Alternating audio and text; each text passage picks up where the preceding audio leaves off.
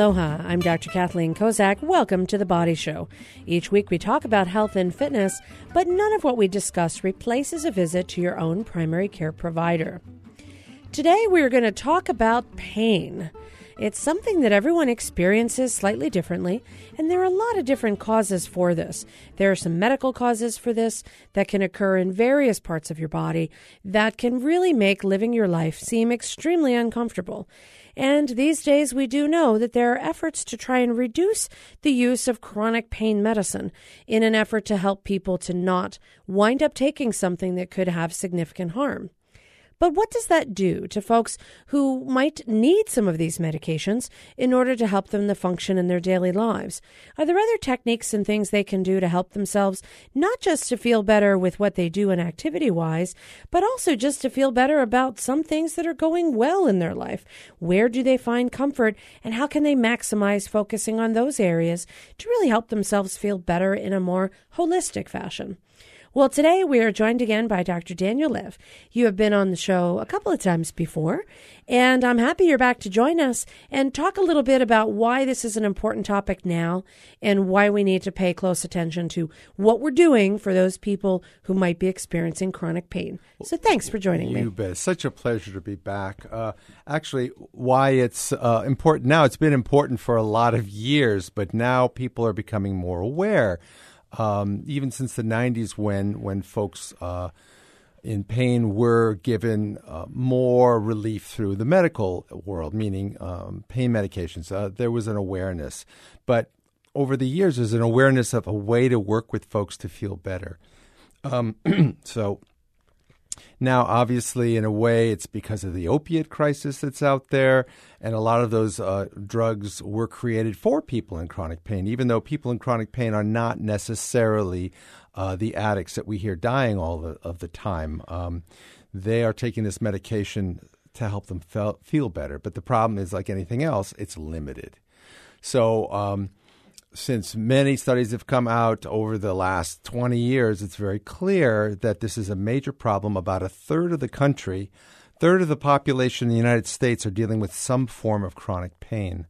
And if we can do things to help them or train people to figure out ways they can get more comfortable, in addition to a certain level of pain medication, then that is the best goal. And so that's what I'm hoping we can talk about.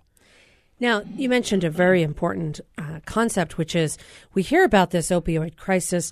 We hear about people dying of opiate overdoses, but that's not necessarily the folks who are using pain medication, following up with their providers, being monitored regularly, and taking it as prescribed. That they tend not to be the people that we're hearing about overdosing. That may be more of the illegal drug component.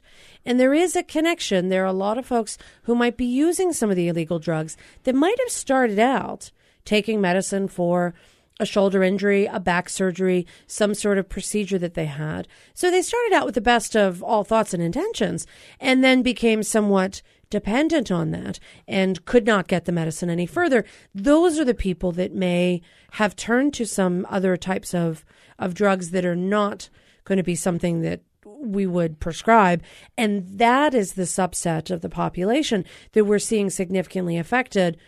The person who's following all their instructions and guidelines might not be the one who is at the hugest risk. Precisely. I mean, the folks that are using their medication responsibly. I just saw a fellow, lovely man, and some insurance companies are actually requiring people on their policy who are receiving opiate medication to see a psychologist.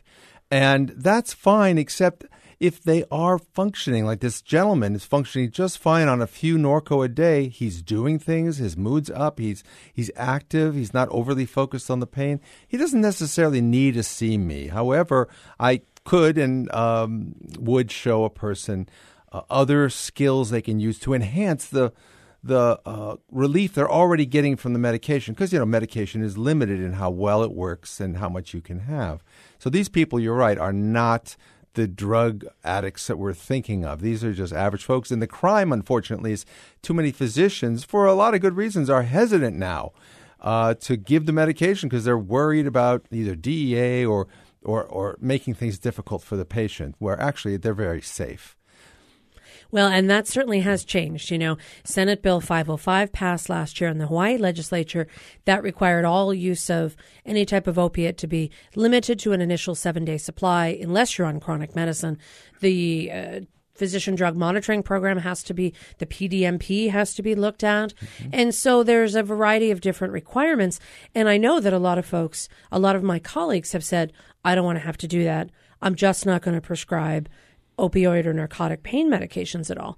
And yet that's not necessarily the best answer for people who might be on this medication and need it to fulfill their general activities of daily living.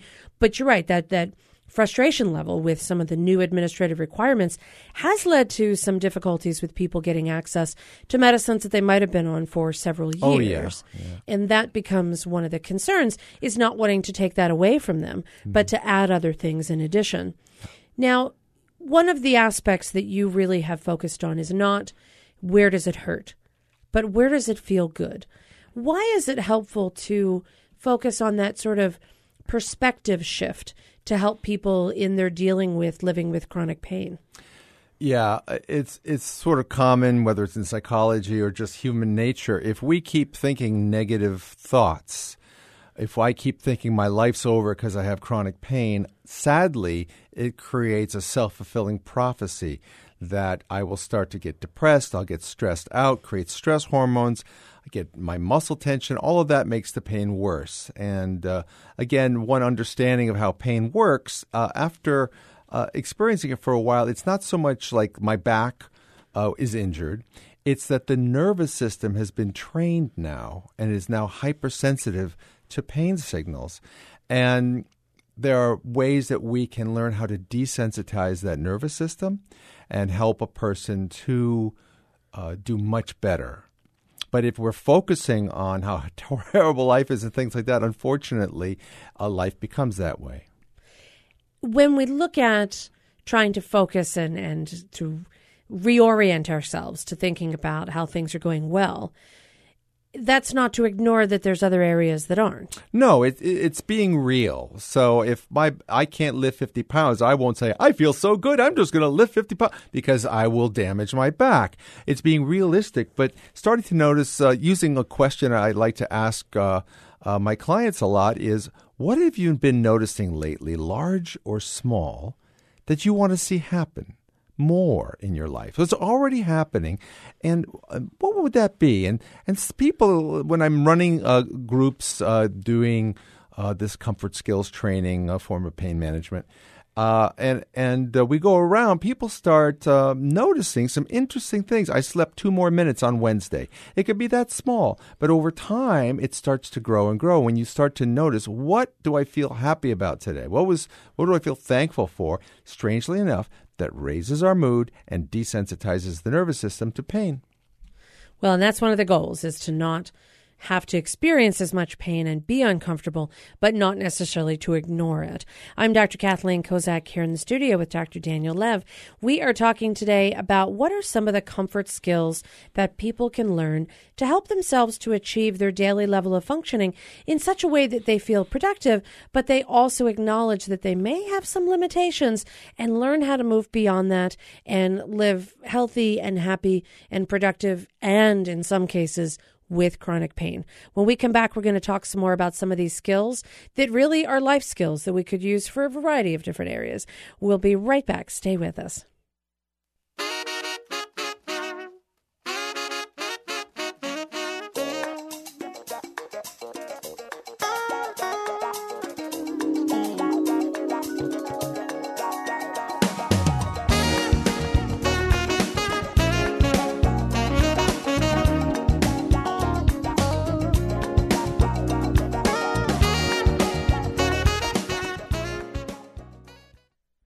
Welcome back to The Body Show. I'm Dr. Kathleen Kozak, and I'm here in the studio with Dr. Daniel Lev, and we're talking today about how to manage chronic pain. What are some of the things that people can do that'll help them to continue to be able to live their lives and go about their daily activities, but not necessarily be as impaired by some of the pain symptoms that they may have. And it's not about ignoring it, but it's about trying to find a new way to reestablish maybe what their new normal may be. Now, right before the break, we talked briefly about comfort skills, and you have written books about comfort skills. What exactly are they? Well, let's say one book. It's called You Are Bigger Than the Pain. So comfort, first of all, looking at misery, we all kind of understand what misery is. And the way I define it simply is experiencing negative feelings and negative thoughts and expectations. And if we focus on, it's where we put our attention, we focus on those things, it makes us more miserable. If I think about my girlfriend who I broke up with in 1967, I'm going to start getting depressed, even though it was a long, long time ago. But the opposite of misery is comfort, and that's where we start focusing on positive things in our life and expectations and feelings and activities. So the comfort skills can guide people in doing that. As a pain psychologist, this is my particular approach to helping people not so much manage pain, because that puts us focusing on pain, but instead to focus on how to get more comfortable around the pain. For those of you listening haven't heard me speak about this before, I know I've said it several times, but the comfort skills are in 6 different categories, and each category contains a certain number of skills. For example, refocusing skills, training a person how to refocus their attention away from the pain and more towards something neutral or positive. And it's not even so much getting away from the pain. Just let it be there as I start to put my attention on sitting on the beach and watching the waves come in and out. And of course, I'm going to get distracted by feelings or thoughts that may be uncomfortable, and then let that go as best I can and come right back to watching the ocean. Now, it is challenging at first, but over time, you get better and better at controlling your attention. And when you control your attention, you start to notice your body feels better more times. So this could be something that someone does. You could physically go to the ocean. Mm-hmm. You could mentally go to the ocean. Absolutely. Imagery is very powerful. I've worked with a number of people, and when they're done, sometimes I'll guide them through it. They guide themselves, and they say, God, I felt the spray of the waves on my face. I mean, they can really experience it. And when you do that, the brain doesn't know the difference, and you start to increase your positivity in your brain. Your mood goes up, and the sensitivity of your nervous system and brain to pain goes down. And so people say, I feel better. Just had a person today. I did that with a simple kind of relaxation exercise, and he came out of it, and he said, I feel so much better. And it wasn't even so much about pain. It was just he felt good. Even though the pain was there, it wasn't bothering him as much. I kind of think about it like if you're going to go buy a new car, mm-hmm. and you want to buy a red car, you will see every other red car on the road. Yes. And you'll be like, how are there so many red cars? I've never noticed this many. Mm-hmm. But it's because that's where you put your attention. Exactly. You're looking at red cars. So in this case, if you're looking at pain, like my back hurts, for example, mm-hmm. everything you look at will be looked at with my back hurts, I stand up, it hurts, I sit down, it hurts, I lay down, it hurts, I turn, it hurts. If you think about something that provides you comfort, mm-hmm. like you mentioned, the imagery of the beach, or even just, my back might be bothering me, but boy, my shoulders feel great and they feel fabulous and my neck feels really comfortable. So it could just be focusing not just on another part of your psychological well-being mm-hmm. that is somewhere else. Could it also be just focusing on a part of your body that feels good? Yeah, any of those things. But by the way, if you are feeling pain, you can use that. So it's not like I'm going to pretend like it's not there, because that's not going to happen. But you say, oh, I'm aching a little more now.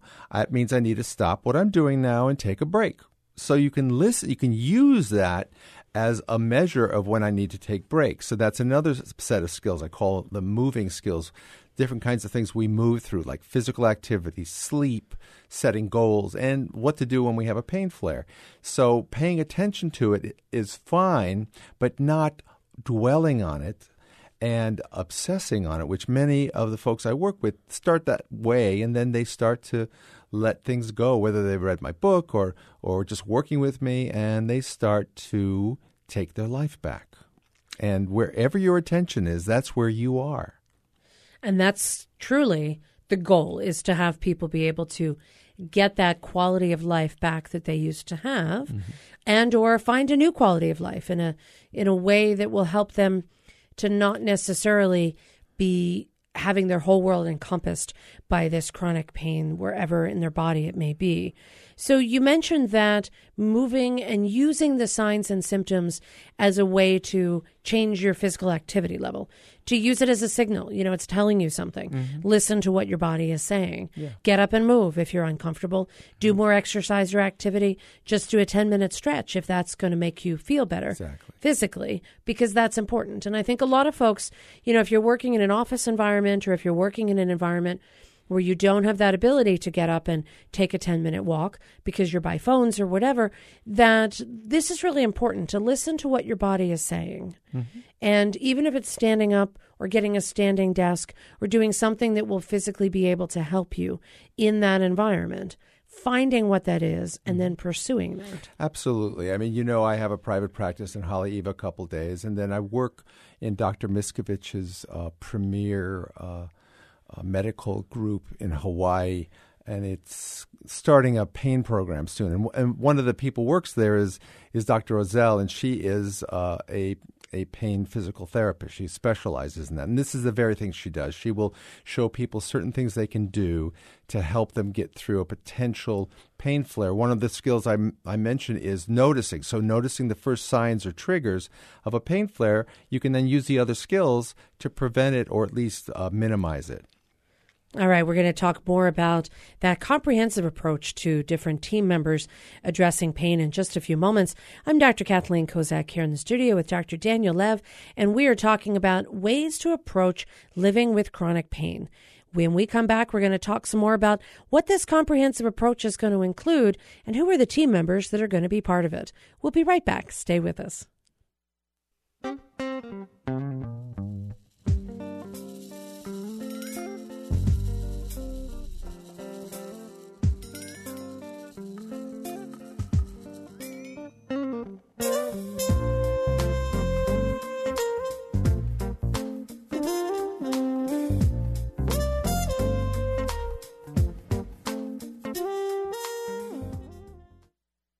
Welcome back to The Body Show. I'm Dr. Kathleen Kozak here in the studio with Dr. Daniel Lev, and we are talking today about how to approach chronic pain, not from the perspective of what hurts, but from the perspective of what feels good, what makes you find comfort, what are some things that, as you mentioned, you want more of, something good that happened that you want to happen more of. Actually, if I can say, one of those things is, it's another category in my system, is enjoying.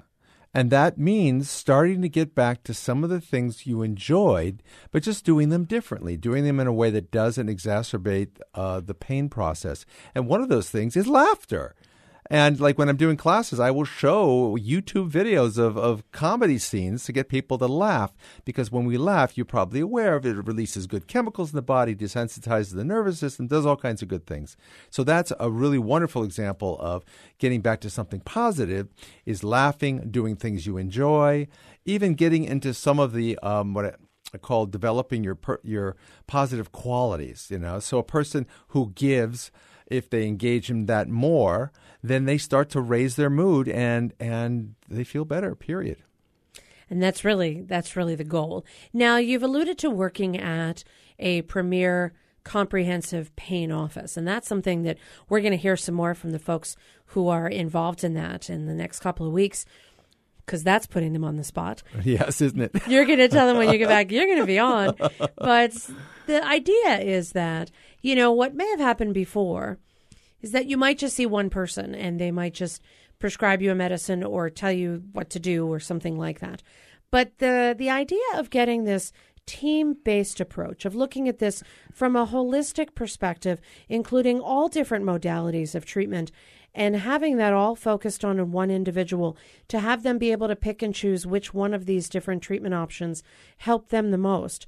That's something we don't really have available yet. Well, this is a team approach. I worked for Kaiser for many years in a team, and it's called an interdisciplinary chronic pain management program. And this is what we're going to have here in Kaneohe, and we're going to expand it, and not only expand it there, but eventually in town and elsewhere.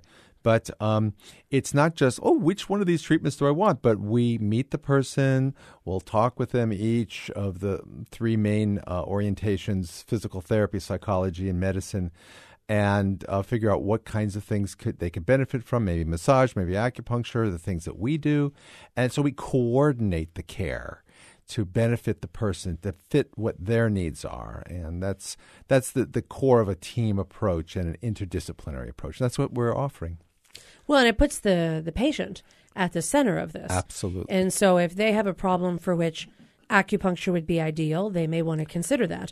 If acupuncture would not necessarily help their specific problem, then maybe they want to look at more of the physical therapy, occupational therapy approach. Depending on what their situation is, it's really personalized and targeted to their specific needs. And numerous options. This is the thing when you just do what I call doctor care only. You're going from one doctor to another, and it's kind of like the old saying, when the only tool you have is a hammer, everything looks like a nail. They only have one thing they can offer, and it's good, but it's not enough. And so we are offering many more options. And in the programs I've worked in my life in this career, same thing. We're offering different options, and some of those might be better than others, but we're going to offer them and see what happens. I'm certain that in your various areas where you've worked and in your many years of experience, you have some folks who have been extremely successful through the process that they've gone through with some of the work that you do with the comfort skills, but also some of the work that you see your colleagues do. Mm-hmm. Do any stories stick out in your mind? Oh, my goodness, so many. An elderly gentleman, well, not so elderly, 69 today, is not that elderly, had polyarthritis. So just arthritis, all kinds, everywhere. He was on a walker. He was an engineer, and I have this way of measuring how comfortable you are. I call it a comfort journal. Just imagine 1 up to 10 is the higher you go, the better you feel. So he started learning hypnosis with me and other skills too. And he'd come in, and he was an engineer. So he said, I have to redo this list because I feel better than a 10. So then he comes in with a 1 to 20 scale. And then he comes in with a 1 to 50 scale. And the last time I saw him, he got rid of his walker. He's using a cane, or he leaned on his wife. She was actually younger than him. And he was at 940. Now, he practiced 4 times a day for about a half hour. So, skills, it's kind of like with pills, it's how many pills you take. With skills, it's how much time you're going to put into increasing your comfort level. And this particular skill, hypnosis, was very useful for him. So he's just one of many people who benefit. Leave it to an engineer to rewrite. Rewrite the program and decide, I don't like your scale. I need a different scale. Exactly. But good for him, because the other aspect is that you want people to adopt these skills and then personalize them and make the approach work for them as well. That it may not be that scale is going to work for everyone. And in fact, someone might use a different, sometimes people use emojis or some other form of expression that they connect with. And that's kind of the idea. Oh, totally. I tell them, I'm the big expert, but I'm not in your pants. You are in your pants. You are in your life. You have to decide. And another kind of image I suggest is a combo pizza. What is on your combo pizza? Maybe you're going to pick certain skills that will work just for you, even though when we do these classes, we do an 8-week course a couple times a week to train people comprehensively from the psychologist and the physical therapist in ways you can get more comfortable. And, they're going to learn a lot of things. They may not need all of them, or they may pick certain ones. And I've seen some of my clients that do that. They will pick certain skills. Some love hypnosis. Others love laughing. They do all kinds of things, and they are better by the end of it. I'm not saying they're cured, but they're happier, they're more active overall. And then we have ongoing groups, and those people go to doctors so much less, and actually they're happy about that. Yeah, there is a point at which when you see doctors so much, you'd love to not have to see them because you're doing well. Yeah. Now, when you look at some of those folks that have done well, your engineer, he was really motivated. He was excited. He wanted to do it. Have you had people that are really skeptical that you kind of have to win over to have them think about this refocusing approach? Oh, absolutely. When I'm teaching the class or talking to folks, I tell them, don't believe me. Try these things on and see what happens. As long as you're doing them in the most effective way, you'll get an idea if this is for you or not. And there are people I say, you know what? There are 2 kinds of pain. There's the pain in your body, and there's the pain of change. Now, it's a bit of a pain. I got to sit and meditate for a while and laugh and start moving my body and doing all. It could be a pain. So I ask, which is the bigger pain? If the pain in your body's bigger, you're going to be doing these practices. If the pain of change is bigger, you'll just deal with the pain, no big deal, and no problem. So it's really not up to me to tell or convince someone they need to do this. I just know there are a lot of people that benefit. And that's why I actually moved to the islands, because I was doing this in Northern California. And I know not many people know about pain psychologists and interdisciplinary pain programs. And so I'm really glad to see folks start using them and they benefit. Well, and it's interesting that you mentioned you're not there to convince anyone. No, because they have to convince themselves. Oh, yeah. If they're ready to make this leap and to do something that may require changing some of the ways that they spend their time, this is the motivated person who wants to do it. They're going to see a benefit. Can I say one cool thing about the groups is here we're sitting in a group. First of all, you never have to explain yourself. Everybody knows what you're going through. And, sometimes relatives, But the other thing is that as we go around and I ask people what they're noticing is different, you start hearing people talking about how things are getting better, and that can inspire other folks to actually use these skills and successfully and feel better. I'm always humbled by the concept of the group support, that I think we underestimate how much support we can get from people who are walking the same journey that we are. And it's not just that misery loves company, but people who start to break out of that really inspire everyone else to want to also feel better and to try some of the same things. Oh, yeah. It's this synergistic effect that can help people to do a lot better than they ever did before, just because they're getting excited, getting motivated, and want to. It's like contagious. You want to take part in that wonderful opportunity that you see somebody else doing as well. Yeah, I teach social psychology, and it's something, a field called social neuroscience. And basically our brains are built to work in groups and develop great support and strength when we're in groups. So groups are a very important part of the programs I've done and that we're doing in Kaneohe. And that'll continue to be part. Oh, totally. It's so necessary. I can work with people individually, but you get so much more out of a group, which is not group therapy, but it's like a combination of training and support. And I think that's the key, is that it's the one area where you will learn from someone else a lot more effectively than you might learn, even respectfully, from the teacher. Totally. If you sit next to somebody who's been in that same position, you're likely to learn some of the things that they've learned, and maybe they have a technique and a skill that works for them that they can share with you. So I absolutely agree. So the members of this team-based approach, this comprehensive approach, include movement like physical therapy, yourself as a pain psychologist, the medical component, and then also some of these additional services that you referenced, chiropractic, acupuncture, etc. I can't wait for this clinic to open. I'm looking forward to hearing from some of the other folks so that we can hear more about how people can take advantage of it. Well, like I said, we've been practicing, but April 1st is the formal opening. April Fool's Day. April Fool's Day. We want everybody to laugh when they walk in. That's wonderful, because laughter truly is the best medicine.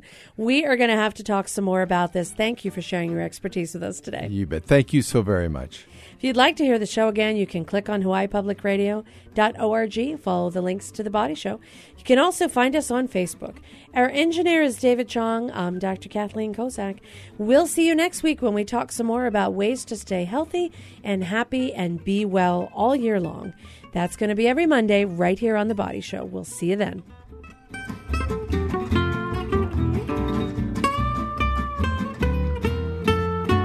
Woo!